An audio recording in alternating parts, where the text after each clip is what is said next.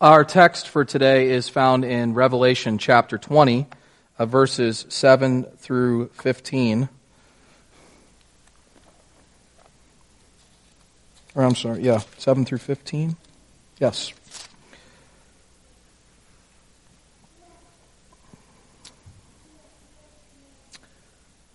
These are the words of the living God.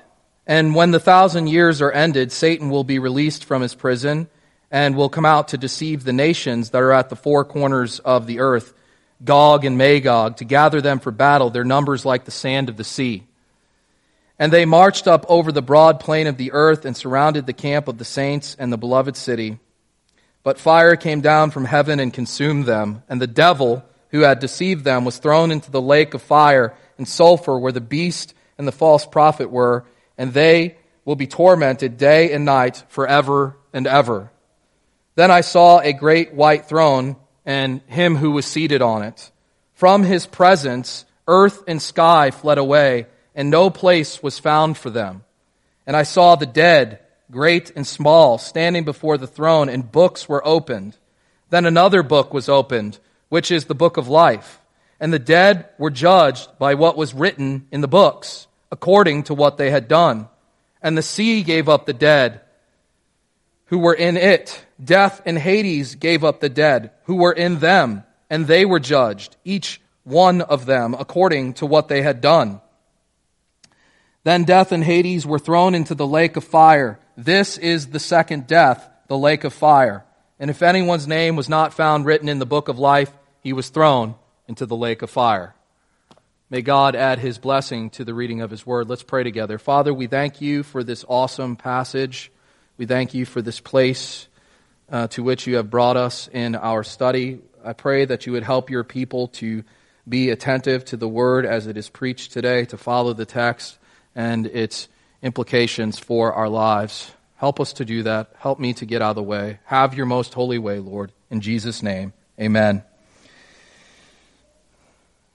In the world that we live in today, we are convinced that we need a bunch of stuff, and indeed we do.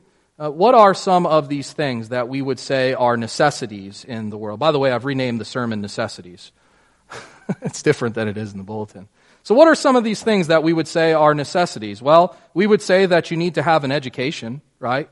You need to be able to understand the world that we are living in order to function properly. And in order to do this, you have to have some sort of an education. We would also say that freedom is very important. If we don't have freedom, we are not living to our fullest potential. We would say it is freedom. Freedom is essential to have as human beings. It is important to have a vocation or a job that you can provide for yourself and your family with, that you work in the world, no matter what that may be. You have to have some sort of a vocation eventually. That is a necessity to be able to function and do the things that you need to do in this life. Also, there are things that are just basic necessities like food, clothing, shelter, water. We have to have these things in order to live. And as we will see today in our passage, as Christians, there are some things that we just cannot live without. There are some things as Christians that we need to have, that are necessity to being Christian. Jesus is coming again, and he is coming to judge the world. And since he is coming again, there are two things that we must do. There's two things that we are going to focus on today in our passage specifically, and that is, first of all, since Jesus is coming again, we must believe and not be idle now. Since Jesus is coming again, we must believe and not be idle now. We see that in verses 7 through 10. The second point is, since Jesus is coming again, we must live holy and righteous lives now, here and now. We see that in verses 11 through 15. So since Jesus is coming again, there are some implications for our lives today. We're looking at two of those things specifically in our sermon today. And again, we see that first point, since Jesus is coming again, we must not be idle now, in verses 7 through 10. So look back there with me if you would, and we'll read it again, and we'll get into it. Verse 7, and when the 1,000 years are ended, Satan will be released from his prison and will come out to deceive the nations that are at the four corners of the earth, Gog and Magog, to gather them for battle, their numbers like the sand of the sea. And they marched up over the broad plain of the earth and surrounded the camp of the saints and the beloved city. But fire came down from heaven and consumed them, and the devil who had deceived them was thrown into the lake of fire and sulfur, where the beast and the false prophet were, and they will be tormented day and night forever and ever. Okay, so a couple of questions. What is this 1,000 years? What is this binding of Satan business? And what is this last battle that we see being spoken of here in this text? Let's start with that first question. What are these 1,000 years? If you look back up in verse 1 of Revelation chapter 20, you will see that Jesus binds the devil for 1,000 years so that he can no longer deceive the nations. Now, when does this take place? When does this 1,000-year binding happen? Well, it begins during the earthly ministry of the Lord Jesus Christ. The devil is bound during the ministry of Christ so that he and the apostles can go out and preach the gospel to the Jews, and they can hear it and accept it and be saved. Jesus tells us in Matthew chapter 12, unless you first bind the strong man, you cannot enter into his house and plunder his goods. And that is indeed what Jesus has done to the devil during his earthly ministry. He binds him, and he begins to plunder his goods. In small portions throughout the Old Testament, in small groups of people among Israel and without, people are not deceived, and they come into the kingdom. But for most part, the devil is deceiving the nations throughout the Old Covenant era. When Jesus comes on the scene, he binds the devil and begins taking people from his kingdom into his own, as it were. He is plundering the devil's kingdom, as it were. And as I said, he first does this in large part among the Jews, but then later on throughout all of the nations in the first century. You will remember that Jesus has a decisive victory over the devil in his earthly ministry.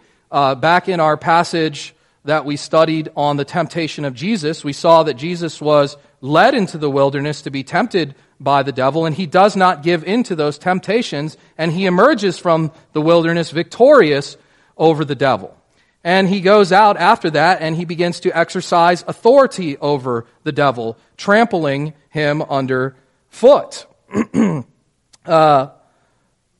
Moreover, we see that he gives this same authority to the apostles to go out and exercise authority over the devil in his ministry. And after they get back from experiencing all of these victories, they come to Jesus and they are telling him about them. And he says, in response, that he saw Satan fall like lightning from heaven. That is, he saw the kingdom of the devil being toppled as they were going out and doing ministry. And he tells the apostles after that they have authority to trample scorpions and serpents. That is to exercise authority and overcome the devil and his minions and set men and women free from their enslavement, which is indeed what they do. Even just prior to the destruction of Jerusalem in 70 AD, Paul tells the Romans, the God of peace is about to crush Satan under your feet soon or shortly. Okay, so the binding of Satan and the 1,000 years is something that sort of happens progressively in between the first and second coming of the Lord Jesus Christ. Now we know Jesus decisively defeated the devil through his death and resurrection and ascension. And as a result of the ascension, he sent the Spirit into the world to empower the church to go and conquer the devil's kingdoms, to preach the gospel and to exercise authority in the world, and indeed they do that. Another result of Jesus' ascension is he begins to judge the world, and we see him do that decisively in 70 AD when he sends the Romans in to destroy Jerusalem for Israel's rejection of him as their Messiah. And from that time on, the devil is bound so that he can no longer inspire the nations to destroy the church of God from the world. And indeed, he cannot today. So the binding of Satan and the 1,000 years are to be understood symbolically of the time in between the first and second coming of Jesus Christ, where the people of God are given a decisive victory over the devil through the ministry that Jesus gives to them in his church. It's through the ministry of Jesus and the church that this definitive victory is taking place. It's not as if Satan is no longer active in the world. He is indeed active. He just doesn't have any power to deceive the nations any longer. He's been placed under the authority of Christ. And as a result, vast multitudes of people are coming into the church during the church age, the age in which we are living, and the church continues to flourish in the world. So that is the binding of Satan and the 1,000 years. So what is this release of Satan in reference to? It says after the 1,000 years that Satan is going to be released. It is in reference to a final release which precipitates a final battle. It says that he comes out to deceive the nations that are at the four corners of the earth. And indeed he does, and he takes them and he leads them in this effort to try and destroy the church of God from the world once and for all. And John refers to them as Gog and Magog in Revelation chapter 20, which again is to be understood symbolically. Gog is a man from a wicked nation that was inspired by the devil in the Old Testament to try to kill the Jews during the days of Esther. And so what we see here again is another battle that takes place at the end of human history where the devil has inspired wicked men to try and destroy the church of Jesus Christ from the world once and for all. Now, this is something that God permits. It says that the devil is released, right? Who releases him? Well, God releases him. Jesus has authority over him, and so he is indeed able to do that.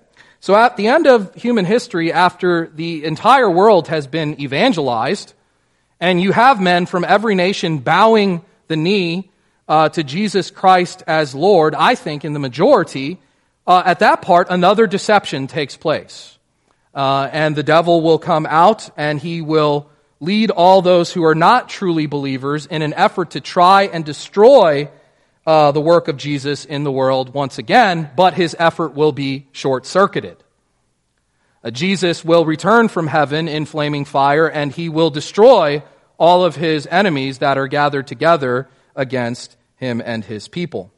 Now, as I said, the devil is not completely incapacitated. He is not inactive in the world, but he has been disarmed. He has been disarmed. And what we need to know as Christians is that we are able to have victory over the devil in the world, but he can hinder us. Now, the devil cannot stop faithful gospel-centered ministry, right? He can no longer deceive the nations. So he can't stop the gospel, he can't stop faithful gospel-centered ministry, and he can't stop faithful gospel-centered Christians. But he can hinder us in the work that we're doing if we give himself to him. And friends, this is what we need to pay attention to. It is possible for the devil to gain a foothold in your life or in the church. It's possible for him to do that, and indeed he does do that. Right now, we are in a cosmic war that is taking place. Jesus has invaded this world with his kingdom, and he is on course to overthrow the kingdoms of this world, but we ought not to think for a moment that the devil is going to go down without a fight, because he is not going to. Christ is king, and he is using his church, as I've said, to advance his kingdom in the world, and we can either give ground to the devil or we can take it depending on our faithfulness now. You hear that? We can either give ground to the devil or we can take it depending on our faithfulness now. And I will tell you what, friends, there is nothing more that the devil likes than an idle Christian. Do you know what I'm talking about?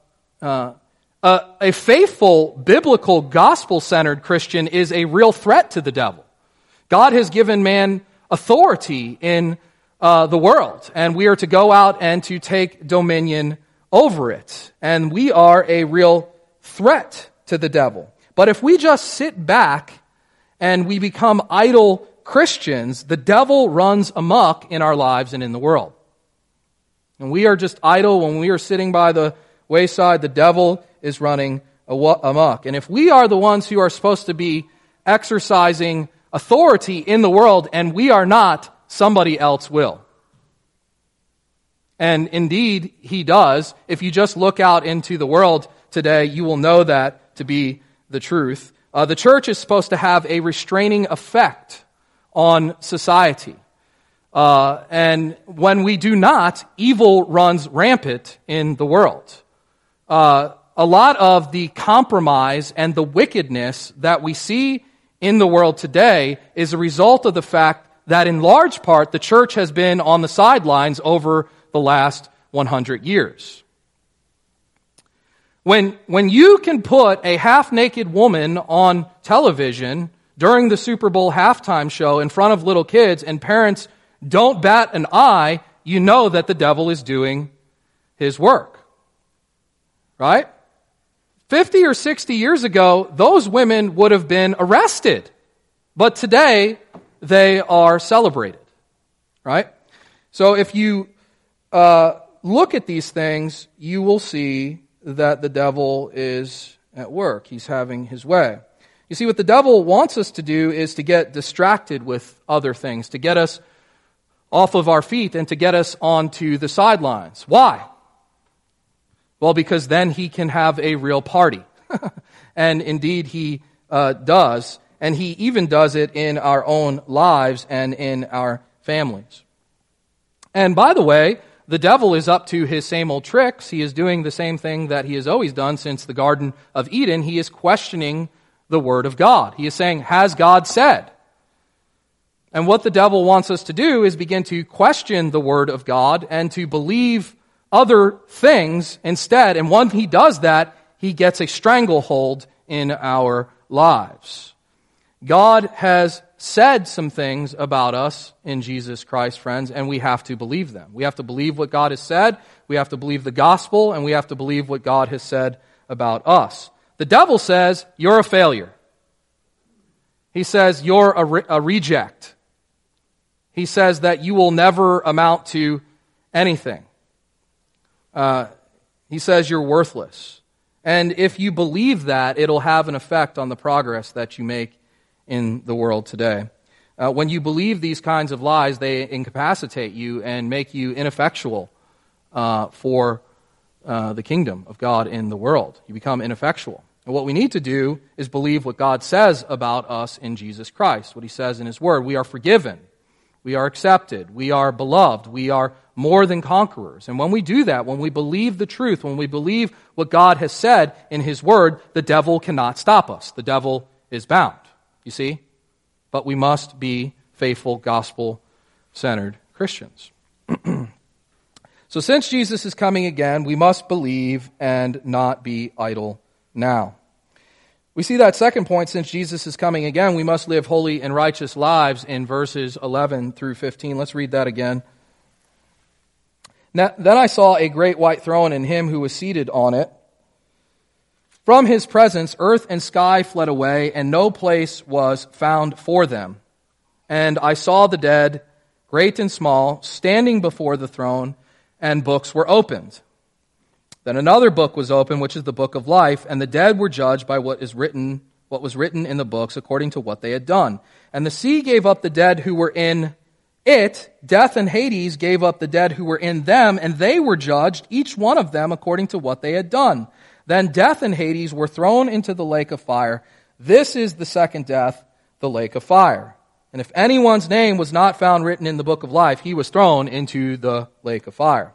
So when John begins his next section, he says then. He says then. So this is the next thing that John sees. Jesus returns to judge his enemies, and then he judges the world. John sees a great white throne. This is the place where God sits and judges all of the nations. So there are a couple of events that are all kind of happening in conjunction here with one another. The devil is gathering together the nations against the church of God. Jesus comes and He returns and He destroys His enemies. The dead are resurrected, and then they all stand before the throne in order to be judged. Before these evil men who are being led by the devil to destroy the church of God, Jesus returns and He destroys them. And what John sees next is the throne of judgment, and then before it, all the dead. All the dead. That is, every person who has ever lived is now standing before the judgment seat of Christ to be judged at the end of the world. from the small to the great. That is, everyone who has ever lived is now resurrected and standing before the judgment seat. And that is the thing that I want you to pay attention to. Nobody escapes this judgment. Every person who has ever lived from the beginning of time to the second coming of Christ will stand before the judgment seat of Christ and be judged by God. Now, something else that is very important that you need to pay attention to in this text is that there are two different types of books that are mentioned. There is the book of works, and there is the book of life. And the thing that you have to focus on is the fact that everybody is judged according to the book of works, but only those who are found in the book of life are saved from being judged and experiencing eternal condemnation. They are saved from the eternal condemnation. So what are we to make of this? Throughout the ministry of Jesus Christ, he says that he is coming again to judge everybody according to their works. He does this again and again and again throughout his ministry.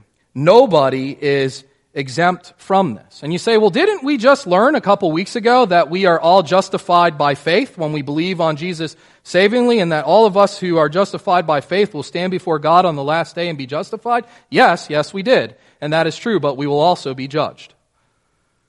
We will also be judged. Paul said in his letter this morning that we read in 2 Corinthians chapter 5, that we must all, that is, every Christian, must appear before the judgment seat of Christ to receive the things that they have done in the body, whether they are good or bad. He says in his letter to the Romans that we must all appear before the judgment seat of God to give an account. And here again, we see everyone, all of the dead, are standing before God to be judged. Now, this is something that I want you to hear. Everyone who is saved, everyone who has ever been saved, everyone who is saved or ever will be saved, is saved by grace and grace alone, through faith in Christ alone. Okay? We quote the passage from Ephesians chapter 2 often when we are talking about salvation. You are saved by grace through faith, and that is not of yourselves. It is the gift of God, lest any man should boast. But we often forget the verse that comes after. The very next verse says that we are his workmanship, created in Christ Jesus for good works. That's what it says, the next verse. His workmanship, God's workmanship, created in Christ Jesus for good works that God prepared beforehand that we should walk in them. So what are we to make of this? Well, God not only saves us, but he makes us into a new person with holy desires, a desire to obey him, and indeed we must. God created us in Jesus Christ according to Paul for this very purpose. In other words, anyone who is truly saved will do good works. And if you do not have good works, you are not saved. It's as simple as that. There is no question about that. It is as Jesus says in his parable of the vine dresser. He is the vine, we are the branches, and anybody that's in him that doesn't bear fruit is cut off and thrown into the fire. There is no question about these things. And that is exactly what we see here, friends, at the judgment seat of Christ. I want you to listen carefully to this next section. Our good works will be a validation of our salvation at the judgment seat of Christ. You hear what I said? They are a validation of our salvation. They are not the means of our salvation. They are a validation of our salvation. God will use them as a means. God will evaluate our good works on that day, and he will use the good works of the believer as a means to validate the salvation that they already have. God does not justify us based on our good works. He justifies us based on the good work of Christ. But he will evaluate our good works at the judgment seat to prove that we have been justified by Christ. Does that make sense? It's just as it would be in any court hearing. You could imagine somebody coming forward at this point where Jesus is judging the world and saying to Jesus, "Jesus, where is your evidence that these people are justified?" In any court hearing, you have evidence presented, right? And Jesus will say, well, just look at their lives. Look at how they loved me. Look at how they loved other people. Look at how they held on to me even during those trying times. Look at how they loved the poor. This will be a way in which God justifies us before the entire world. Proves that we are justified before the entire world. It is just as the Westminster Confession of Faith says, the documents that we hold to in this church, that we are saved by faith alone, but listen, that faith is never alone. This is the Westminster Confession of Faith. You are saved by faith alone, but your faith is never alone. It is always accompanied by all other saving graces. And it is not a dead faith, it is a faith that works through love. That is, it's a living, breathing, active, and obedient faith. It's a faith that produces something. In this section, we're talking about good works, namely good works. And those good works, by the way, are going to be evaluated at the judgment seat of Christ, proving that you are justified. And if you do not have them, you are not justified and you will not be justified.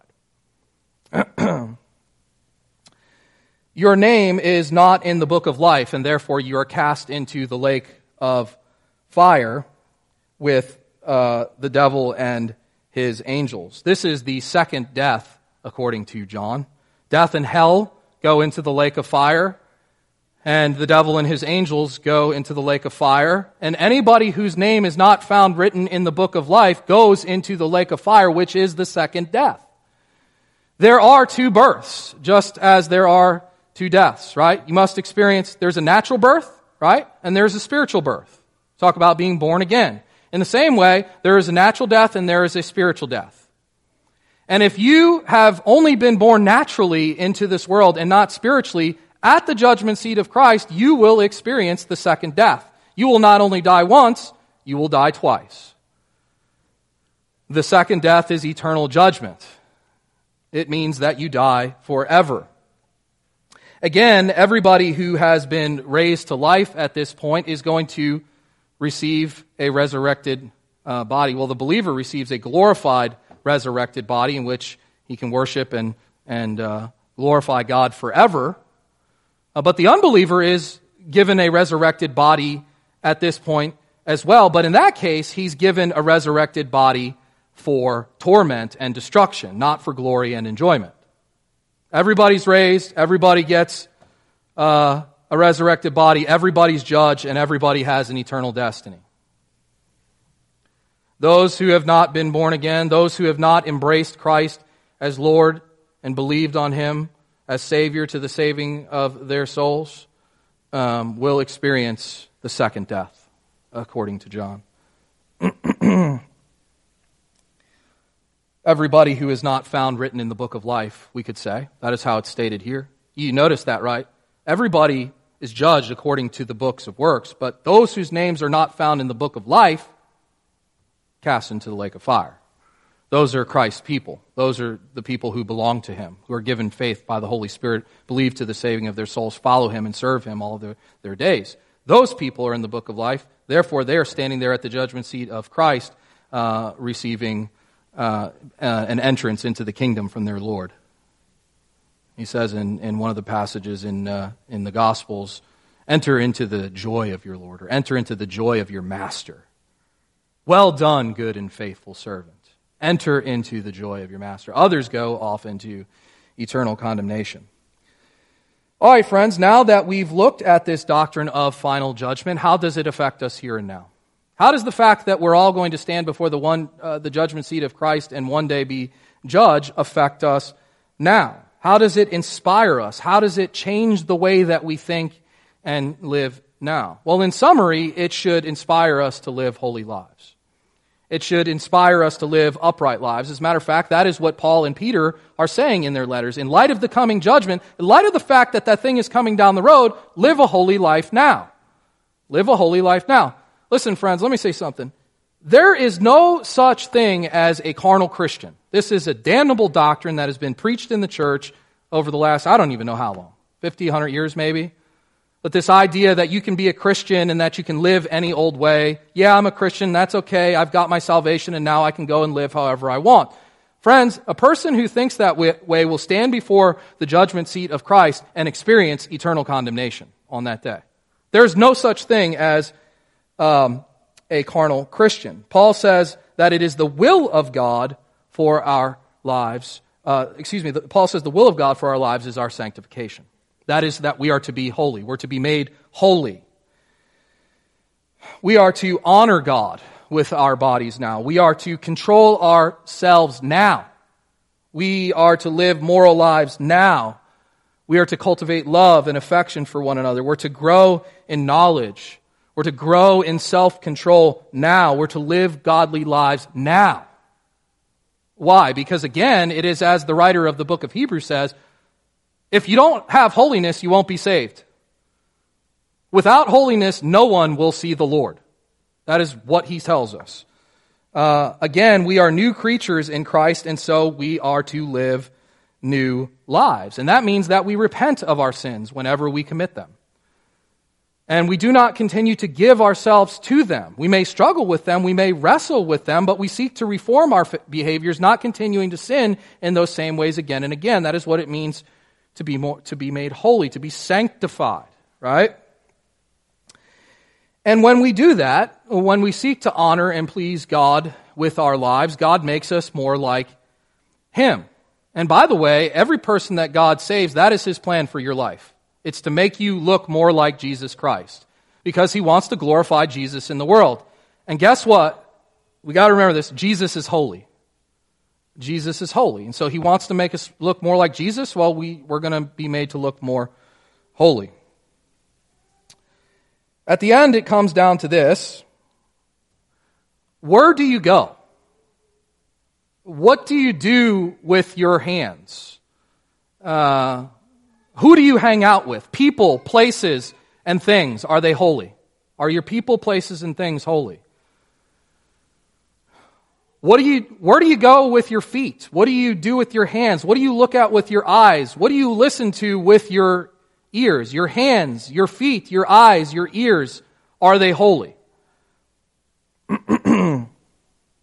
Paul tells us in his letter to the Corinthians that we are to examine ourselves. In the end of his letter to the Corinthians, you are to examine yourself and to test yourself to see if you are in the faith. And that is not so that we can go around looking at other people, inspecting their lives to see if they're Christians, to see if they have good works. It's so that we can inspect our own.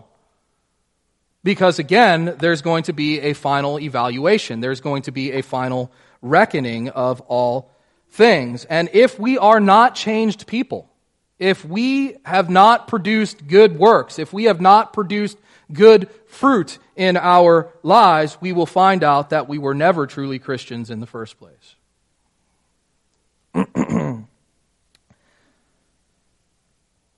So we have seen that Jesus is indeed coming again to judge the world, and when He comes, He will set all things right. He will defeat all of His enemies and ours at His second coming, and He will save us. And during the time in between the first and second coming of Christ, we are not to be idle Christians. We are to live for Him, to serve Him. We're to use the authority that He has given us to take dominion over the world, because again, Satan has been bound, and he can't stop the gospel. He can't stop us. We have also seen that He is going to judge every one of us. He's coming, and He's going to judge every one of us, every person alike. The resurrection will be general. Everyone is included. And so we ought to live holy and righteous lives now in light of His coming. So, let us live knowing that Christ is at work in the world to conquer through us, so we cannot be idle. And that He has saved us. But He has not just saved us just to save us, but for a holy purpose. And therefore we ought to live holy lives. For He is indeed coming again to judge the living